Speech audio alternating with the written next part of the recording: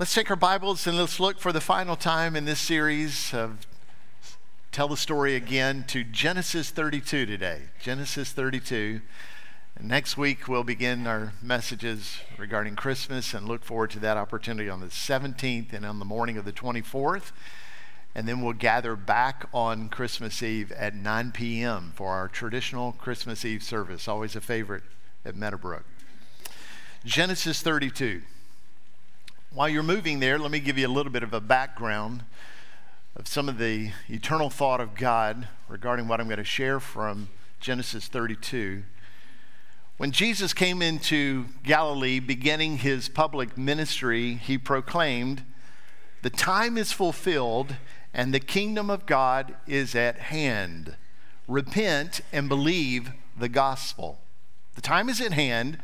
The kingdom of God is at hand. Repent and believe. Repent and have faith. People will often add to the mandates of the gospel, saying that, you have to be obedient, you have to be a worshiper, you have to be part of ministry, you need to be generous, you need to attend regularly, or there's some other element that they add to the gospel mandate. But those are actually aspects of living in the kingdom of God as people who are saved. That's what saved people do. That's not how we get saved. We get saved very easily. This is what the Bible tells us, and Christ preached, and even John, the precursor of Christ, taught. The only requirement for salvation is repentance and faith. Glory be to God for that. That is the requirement. So one of the recurring messages throughout the Bible is actually one that's very blunt. It says, salvation never comes by work. It is always a gift, a gracious gift of God. It's how we're saved. So Jesus spent a little bit of time, actually a whole lot of time, debunking the idea that there is any other measure by which somebody can earn salvation. Salvation is never earned. It doesn't come by your traditions, it doesn't come by your obedience, it doesn't come by your works. Salvation comes in Christ. For example, in Luke chapter 18, Jesus tells a parable of a Pharisee and a tax collector, because he knew that, as he said in verse 9 of chapter 18, some trusted in themselves for righteousness. So knowing that, he tells a parable to illustrate the absurdity of that.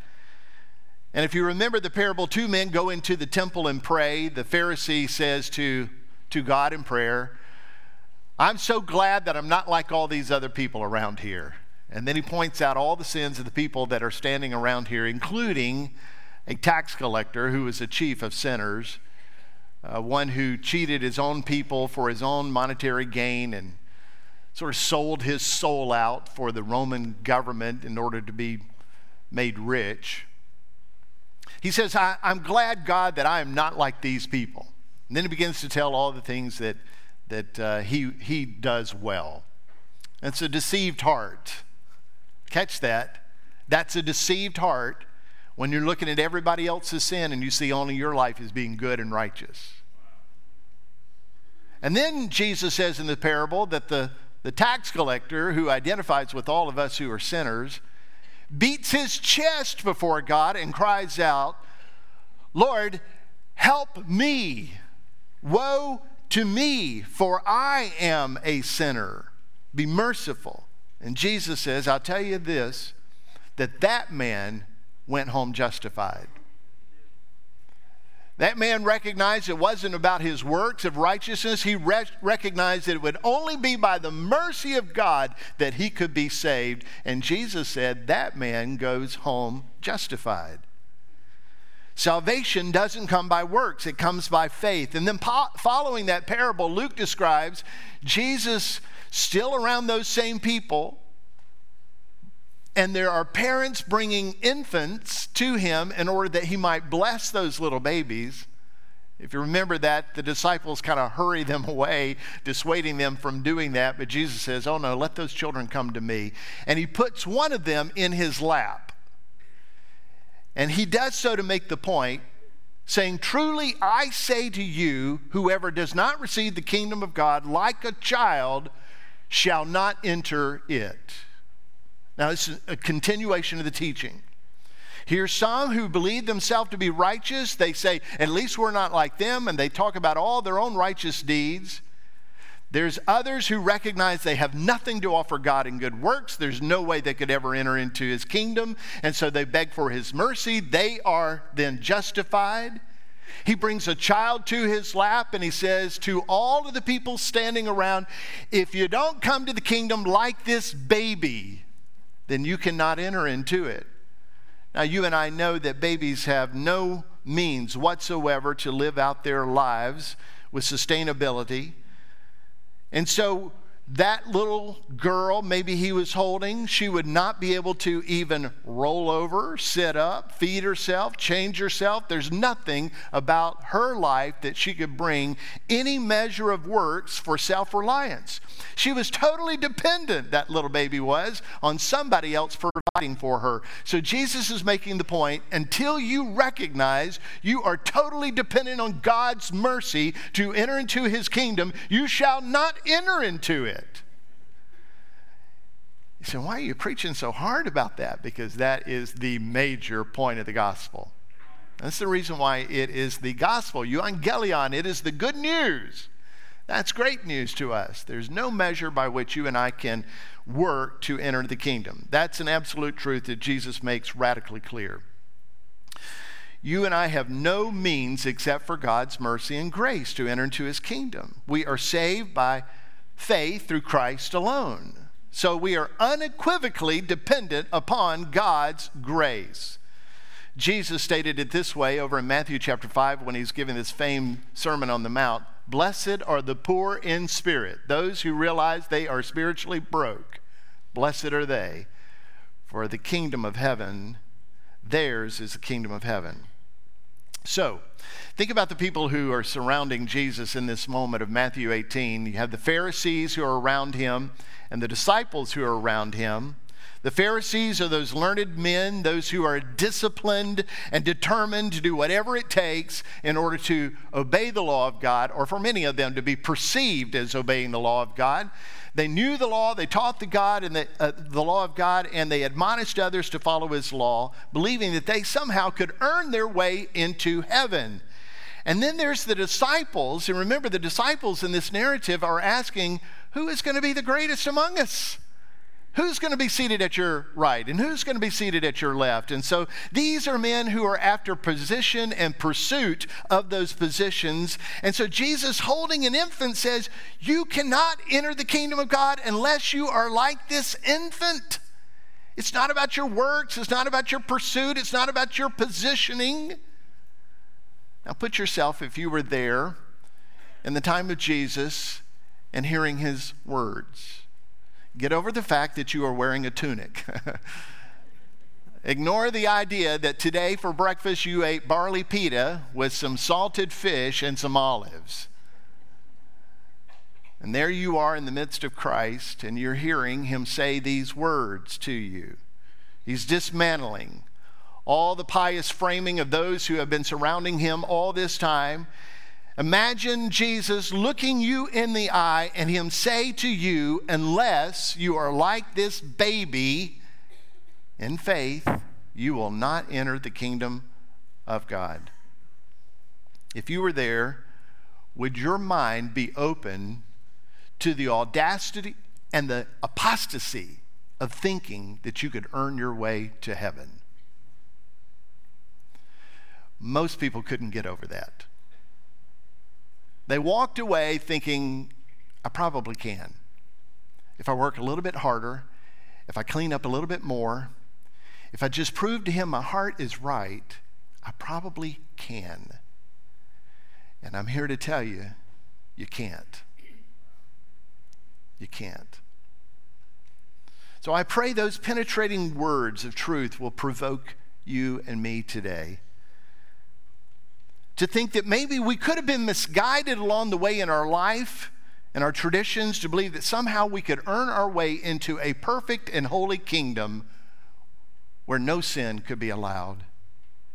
And perhaps today we could know that God, who is altogether just, will never give somebody a pass for all the injustice in their life. And maybe it is today that we would recognize that there is no way that God is going to credit our traditions or our work as righteousness, but he only does that by faith. And in recognizing that, we can come away from such wayward thinking that leads to such a wrong understanding of salvation and a broad road of damnation, and come to the reality that we miss the mark. We are in no way in the standard of God, and we are in need of his mercy to enter his kingdom.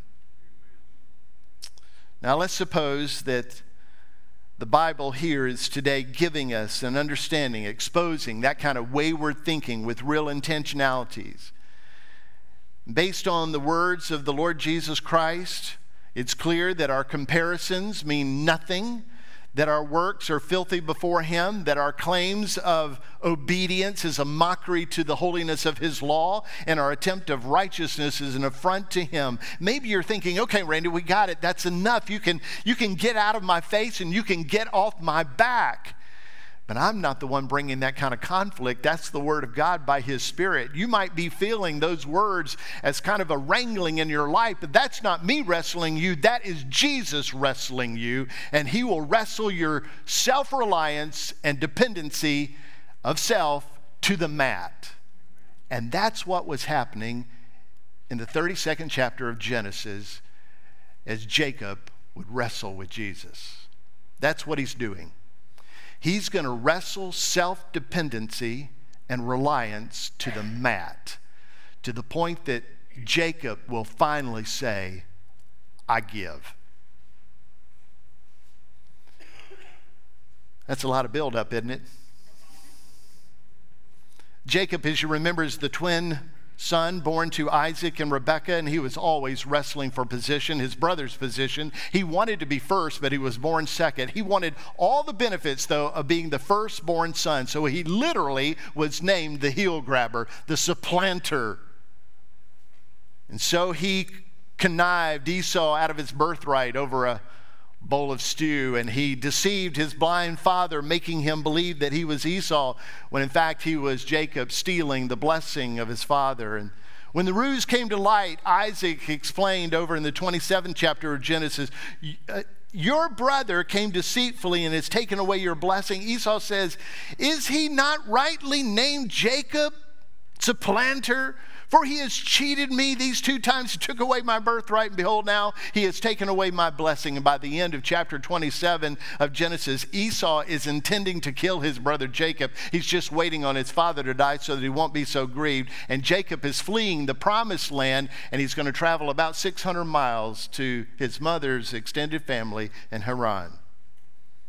Last week we looked at Genesis 28, and as Jacob is traveling out of the promised land, he encounters God through a dream in which God was actively helping him to understand that he is working in his life to bring about the will and the promises that have been established, and that God is assuring him he will bring him back to that land.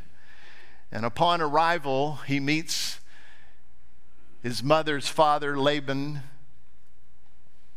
and that uncle of his proves to be as much of a deceiver, if not more, than Jacob. Nevertheless, Jacob falls in love with Laban's younger daughter, Rachel, and he intends to marry her, and they establish an agreement that Jacob would work 7 years for the right to marry the daughter, Rachel, who he loved so much. However, Laban deceived Jacob and gave him Leah, the older, this is the Bible's words, not mine, the plainer looking one. Laban, on the night of the wedding, brought Leah veiled into the tent, and the marriage was consummated with the wrong woman. That's a deception, isn't it? I want to make a joke about my sister-in-law, but I'm stopping right now by the inspiration of the Holy Spirit to keep my mouth closed and not say a thing about her. But blessed be the name of the Lord, I married the right one. Laban deceives Jacob by giving Leah, the older, rather plain-looking daughter, on the night of the wedding. And he extorts out of Jacob another 7 years of work in order to have Rachel's hand in marriage. All of that, of course, is not in the will of God. And during this time, he is using deceptive business practices to manipulate and exploit Jacob, his son-in-law. It appears that Jacob was no match for the creative deception of his father-in-law and uncle, Laban. But all of that is soon to change. Jacob's compensation is supposed to be he's going to get some of the animals that he is tending of the flock of Laban. He would receive all the speckled and the spotted goats and all the black sheep. And on the day in which that agreement was made, Laban actually tells his sons, go take all the speckled and the spotted and the black and take them 3 days away so that all the genetic pool of those animals are gone. And anything that's left will be Laban's, and there will be nothing for Jacob. Wow, what a deceptive trick for him. But through clever breeding techniques and divine intervention, Jacob successfully bred the regressive genes found in those animals, and he accumulates significant wealth for himself. When Jacob recognized now that the in-laws are against him, they are not in favor of him, and the Lord instructed him, you need to go back to the land of your kindred, he left. And it just happened to be really convenient for him that Laban was actually a little ways away shearing sheep. And he thought, this is my time to leave while he's gone. And I am going to gather up all my people and possessions, the large flocks that he held, and the female servants, the male servants, the camels and the donkeys, and they all left while Laban and his boys were not there. On the third day of their journey, word reaches Laban what's happened. And he jumps up and he begins to gather his own family to pursue after them. He's going to take back all that Jacob has taken from him. And he'll probably kill Jacob. But on the night before he gets to where Jacob and the others are, God appears to him and he says, no, don't say a word to him about it, neither good nor bad. So when they catch up on the seventh day, they find them east of Galilee, and the scripture says in Genesis 32 that Laban said, what have you done? You have tricked me and driven away my daughters like captives of the sword. Why did you flee secretly and trick me and not tell me, so that I might have sent you away with mirth and song, that's joy and songs, with tambourine and lyre? And why did you not permit me to kiss my sons and my daughters, my grandchildren? Farewell. Now you have done foolishly. Now, as the Lord had warned him, he didn't go any further. They settled their disputes, and they make a pledge right there not to ever cross that line again. Jacob would not go north where his father-in-law lived, and his father-in-law would not come south beyond that point where Jacob and the family lived. They were over. And Jacob goes on his way, and as he did, he meets angels of God. Now remember, angels of God met him when he was leaving the promised land. And now as he's entering back into the promised land, angels of God are meeting him there. I'm sure it was a reminder. God said at the last time he met him, I will be with you, I will bring about my will, and I will bring you back into this land. And now when he meets those angels, all that must have clicked again to him. I don't know what they said, what transpired. That's all we know. One verse, and he met angels again.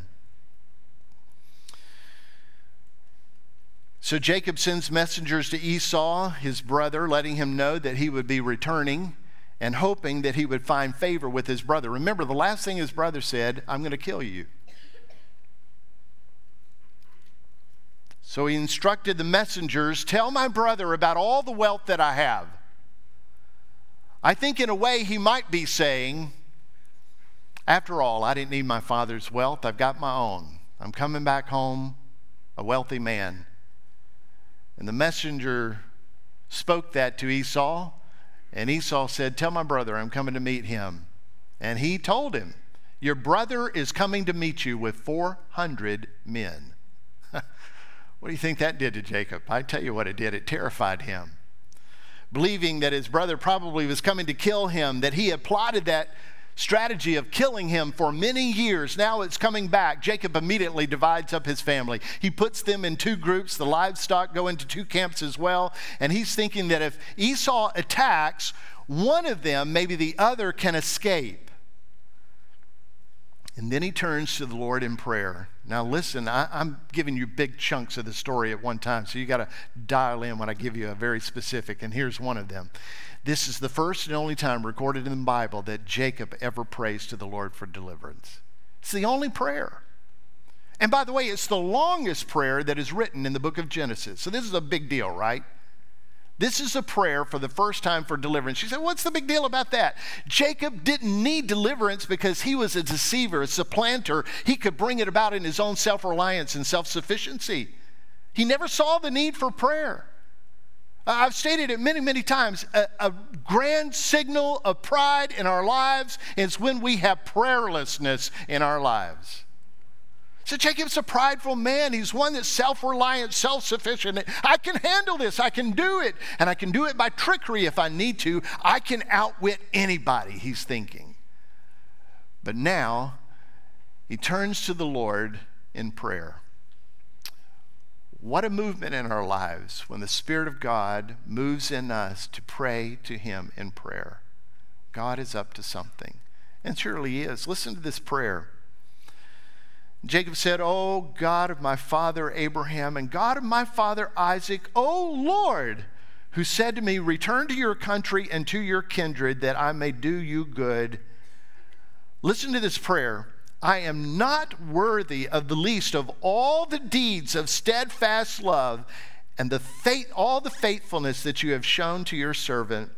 For with only my staff I crossed this Jordan, and I now have become two camps." Now, what does that tell you? Here, the self-reliant, self-sufficient one is saying, I crossed this Jordan with only a staff in my hand. I am not worthy of all the steadfast love you have shown me by multiplying me into two camps. That's a confession. Lord, I've come to the reckoning that I have done none of this, but it's your steadfast love and faithfulness to me. You have done what you promised to do. And Lord, I'm acknowledging that. Then he goes on to pray, please deliver me from the hand of my brother, from the hand of Esau, for I fear him, that he may come and attack me, the mothers with the children. But you said, I will surely do you good and make your offspring as the sand of the sea, which cannot be numbered for multitude. You know what I think Jacob is saying there? Lord, I'm trusting in you and your word. I have real fear. I believe that he's willing to kill me. He's not going to just kill me. He's going to kill the mothers and the children. He's going to kill us all. But Lord, I remember you said that you would multiply my descendants like the sand. So I'm trusting you. There's a seismic shift that has happened in his heart, and it's coming out in his words of prayer. The things that we pray reveal the words that are embedded in our heart. Finally, the deceiver, the supplanter, has admitted that he is unworthy of God's steadfast love and faithfulness, and he has kept him safe and made him rich, even though Jacob is a deceiver at heart. He prays for God's deliverance, knowing that there's no trickery or plan or deception that Jacob could bring himself out of this place of trouble. He's afraid of his death, knowing that if God doesn't intervene, it will not happen. The children and the mothers are going to be executed. So he's saying, please, Lord, in an expression of faith, please save me and let your word be true. I can hear the change in Jacob's prayer. We can see that in his life. The evidence of self-reliance and self-sufficiency seem to be gone. They certainly are breaking down. God has been testing him for the last 20 years, fashioning, shaping him to the point that he could come to understand that he is nothing without God. There is no works by which he will enter again the promised land without God's mercy and grace. And for 20 years, that lesson has been taught. Can we just take a time out right here and just put ourselves in that spot? If you look back over the last 2 decades of your life, what has God been leading you to understand? What do you know best about him now? What do you know about your life? What do you know about His Spirit's work in your life? The troubles, the circumstances, the grief, the suffering, the pain, the experiences. What about all that could you look back and see, I see the hand of God in those points bringing me to this? What is that? Where has He been leading you like He's been leading Jacob? So Jacob determines to send gifts to his brother ahead of his own appearance before him. He's got the family separated. There's a great treasure that is going towards his brother. Jacob is isolated. His family, his servants, his wealth, his resources are all separated from him. He is absolutely alone. The scripture says in Genesis 32:24, Jacob was left alone, and a man wrestled with him until the breaking of day. That one verse is incredibly intriguing.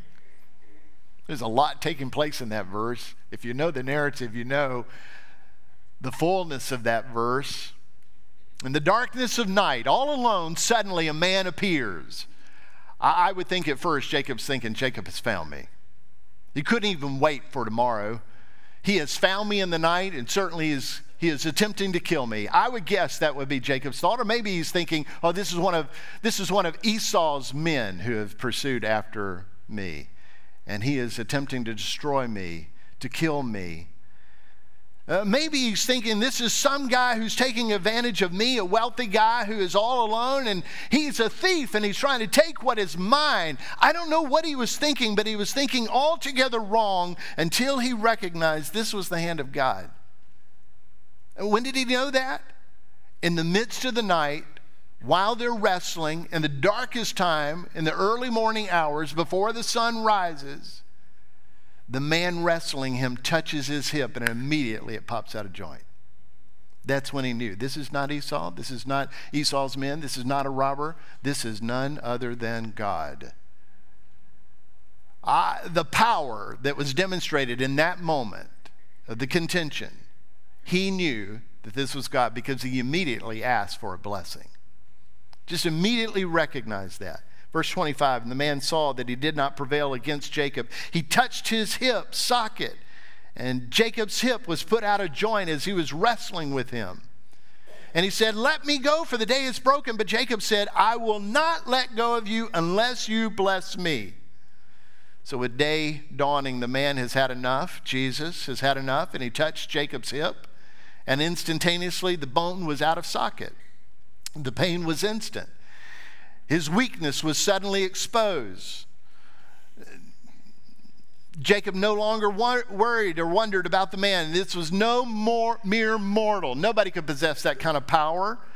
He knew that he was contending with God in the flesh. Now that had happened before. Not the wrestling, but that God had made his appearance in the flesh in Jesus Christ, pre-incarnate. In fact, he appeared to his grandfather, Abraham. I don't know it to be the case, but the Lord did appear to Isaac, his father, as well. I don't know if that was the Lord Christ or the Holy Spirit, God making himself known. The scripture doesn't tell us that.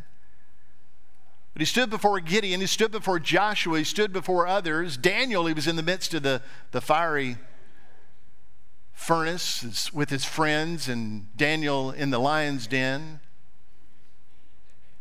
Christ had made himself known in all those times and places, and now he recognizes this is Christ the Lord. In the midst of his cry and pain and the exhaustion of wrestling him, he clings to him and he says, I will not let go of you unless you bless me. But there would be no blessing until there was first a confession. And so the Lord puts him to test and he says, what is your name? And he says, my name is Jacob, the deceiver, supplanter, the heel grabber, the one who's always sought after what belonged to somebody else. That's my name, Jacob. There's a lot that comes to confess in that moment of just his name. Only the Spirit of God can bring us to that place. Only the Spirit with his conviction can bring us to the point that you say before God, oh, God, here's who I am. I'm a liar. I'm a thief, an adulterer, a fornicator. I'm a cheat. I'm a prideful person, arrogant, haughty, gossip. Only God could help us in those moments to come to clarity about who we are. And in that moment where he says, I am this, I'm a supplanter, I'm the one who deceives to get what he wants. This is a confession that just comes out of Jacob. In verse 28, then he said, your name shall no longer be Jacob. That's not who you are. You will be Israel, for you have striven with God and men and have prevailed. I think what he's saying there, if I could just unpack it, Jacob, you have striven with people your whole life. You strove with Esau in your mother's womb. You strove with him as a man to get the birthright from him. You strove with your father Isaac, deceiving him to receive his blessing. You strove with Laban and you became rich. You have striven with men and you have prevailed. And now you have striven with God and God has allowed you to prevail. Not by deceit, not by supplanting, not by your own sufficiency, but by God's grace. Proof is I can touch your hip and knock it out of joint. I could take your life in an instant, but by my grace, you have prevailed. So your name will no longer be deceiver. Your name will be Israel. God was making him new. I like the way one writer put it. He said, as a deceiver, Jacob is not allowed to enter the promised land as Israel. He may enter the land and receive it as a gift, an inheritance from God's hand. There's a whole lot of talk right now about who that land belongs to, what people ought to be there. I'm here to tell you from ancient days, by God's voice himself, the land belongs to Israel.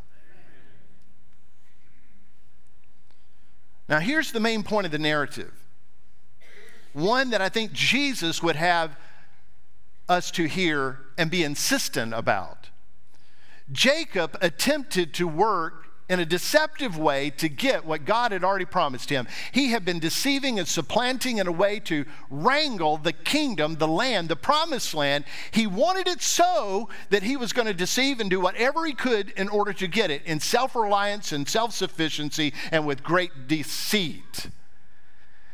And for 20 years, God sends him away and he works into his heart and mind the understanding that your deception is going to get you nowhere but brokenness. And so as he's calling him to come back into the land, he has this moment of wrestling with him, breaking down and pinning the deception and the reliance and the sufficiency to the mat, to the point that Jacob has to tap out. And when he taps out, God says, okay, now, by my grace, enter into this land, but enter into this land a different man.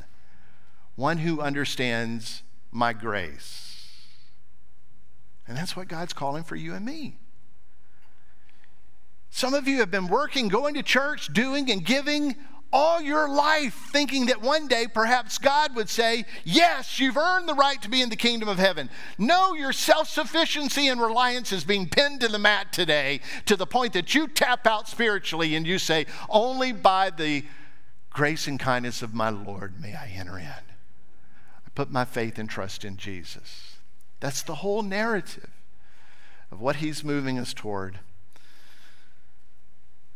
So Jacob departed 20 years before, with the sun setting that night, resting what he thought was going to be rest for the night. He dreams. And in that dream, God told him, the land that you're lying on, I will give to you and your offspring. And I'll bring you back. I'm going to go with you and I will bring you back. And now upon entering, the sun is rising. And as it's rising, he is assuring him of a new beginning, a new destiny in that land. And from that day forward, Israel limped. It would forever remind him of the dependence that he had on God. Some of you have trouble with your hip, your knee, your legs, your bones, whatever. And every night, when you lie down, you know the pain. And every time you get up, you feel the stiffness. That's exactly what Israel was living with. But it wasn't just that he had pain and suffering. It was that he knew he needed the all-sufficient grace of his God. It was a limp. I can only imagine somebody coming up to him and saying, hey, my name is so-and-so. What's your name? My name is Israel. Israel, what happened to you? Why do you limp like that? Well, sit down. I got a story to tell you.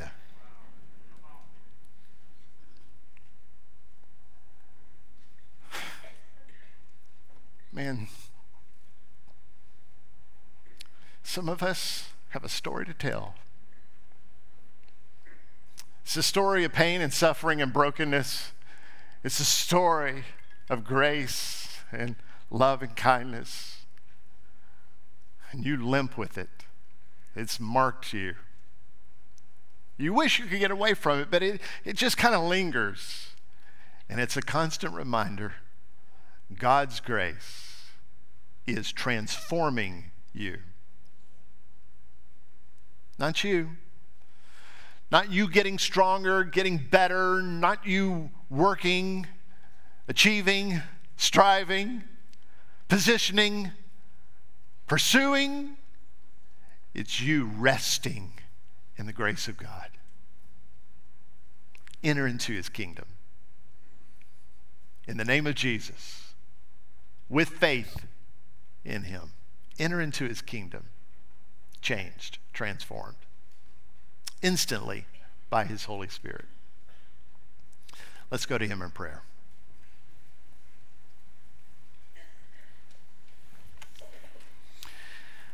Lord, perhaps today your Holy Spirit is speaking and touching deeply into the minds and the hearts of people, helping them to come to truth about who they are and all the self-reliance and the self-sufficiency that we have built up in our mind, and thinking that perhaps we might gain something from you. With conclusion, we say, Lord, unless you bless us, we will not be blessed. Unless you transform us, we will not enter into your kingdom. Unless you save us, we will die rejected. So we come to you with repentance and belief. In the name of Jesus. With your head bowed and your eyes closed, I'll just ask, is God speaking to you in a way like he spoke to Isaac, Abraham, Jacob, calling you to a point of faith, calling you to a different life, a life in repentance where you walk in the way of Christ by the power of his Spirit? Is God calling you into his spiritual kingdom for which you will never enter without his goodness and love, mercy, and grace? Then come to him. Come to him in faith. You might pray a prayer similar to this. Lord Jesus, I find myself completely removed from you. I long to be with you, but my life is so contrary to you and your word and what you require. And though I have attempted to do what is good, I've done it in my own strength. So today, I confess I'm a sinner. I'm one who has stood in opposition to you and rebelled against you and your word. And today I come clean with you. Bless us, Lord, in that truth. Make us new in Christ by faith. Let the old die and the new come in Christ. Let your Holy Spirit dwell in us that we might dwell with you and forever be transformed, remarkably justified, made holy by you. In Jesus' name, amen.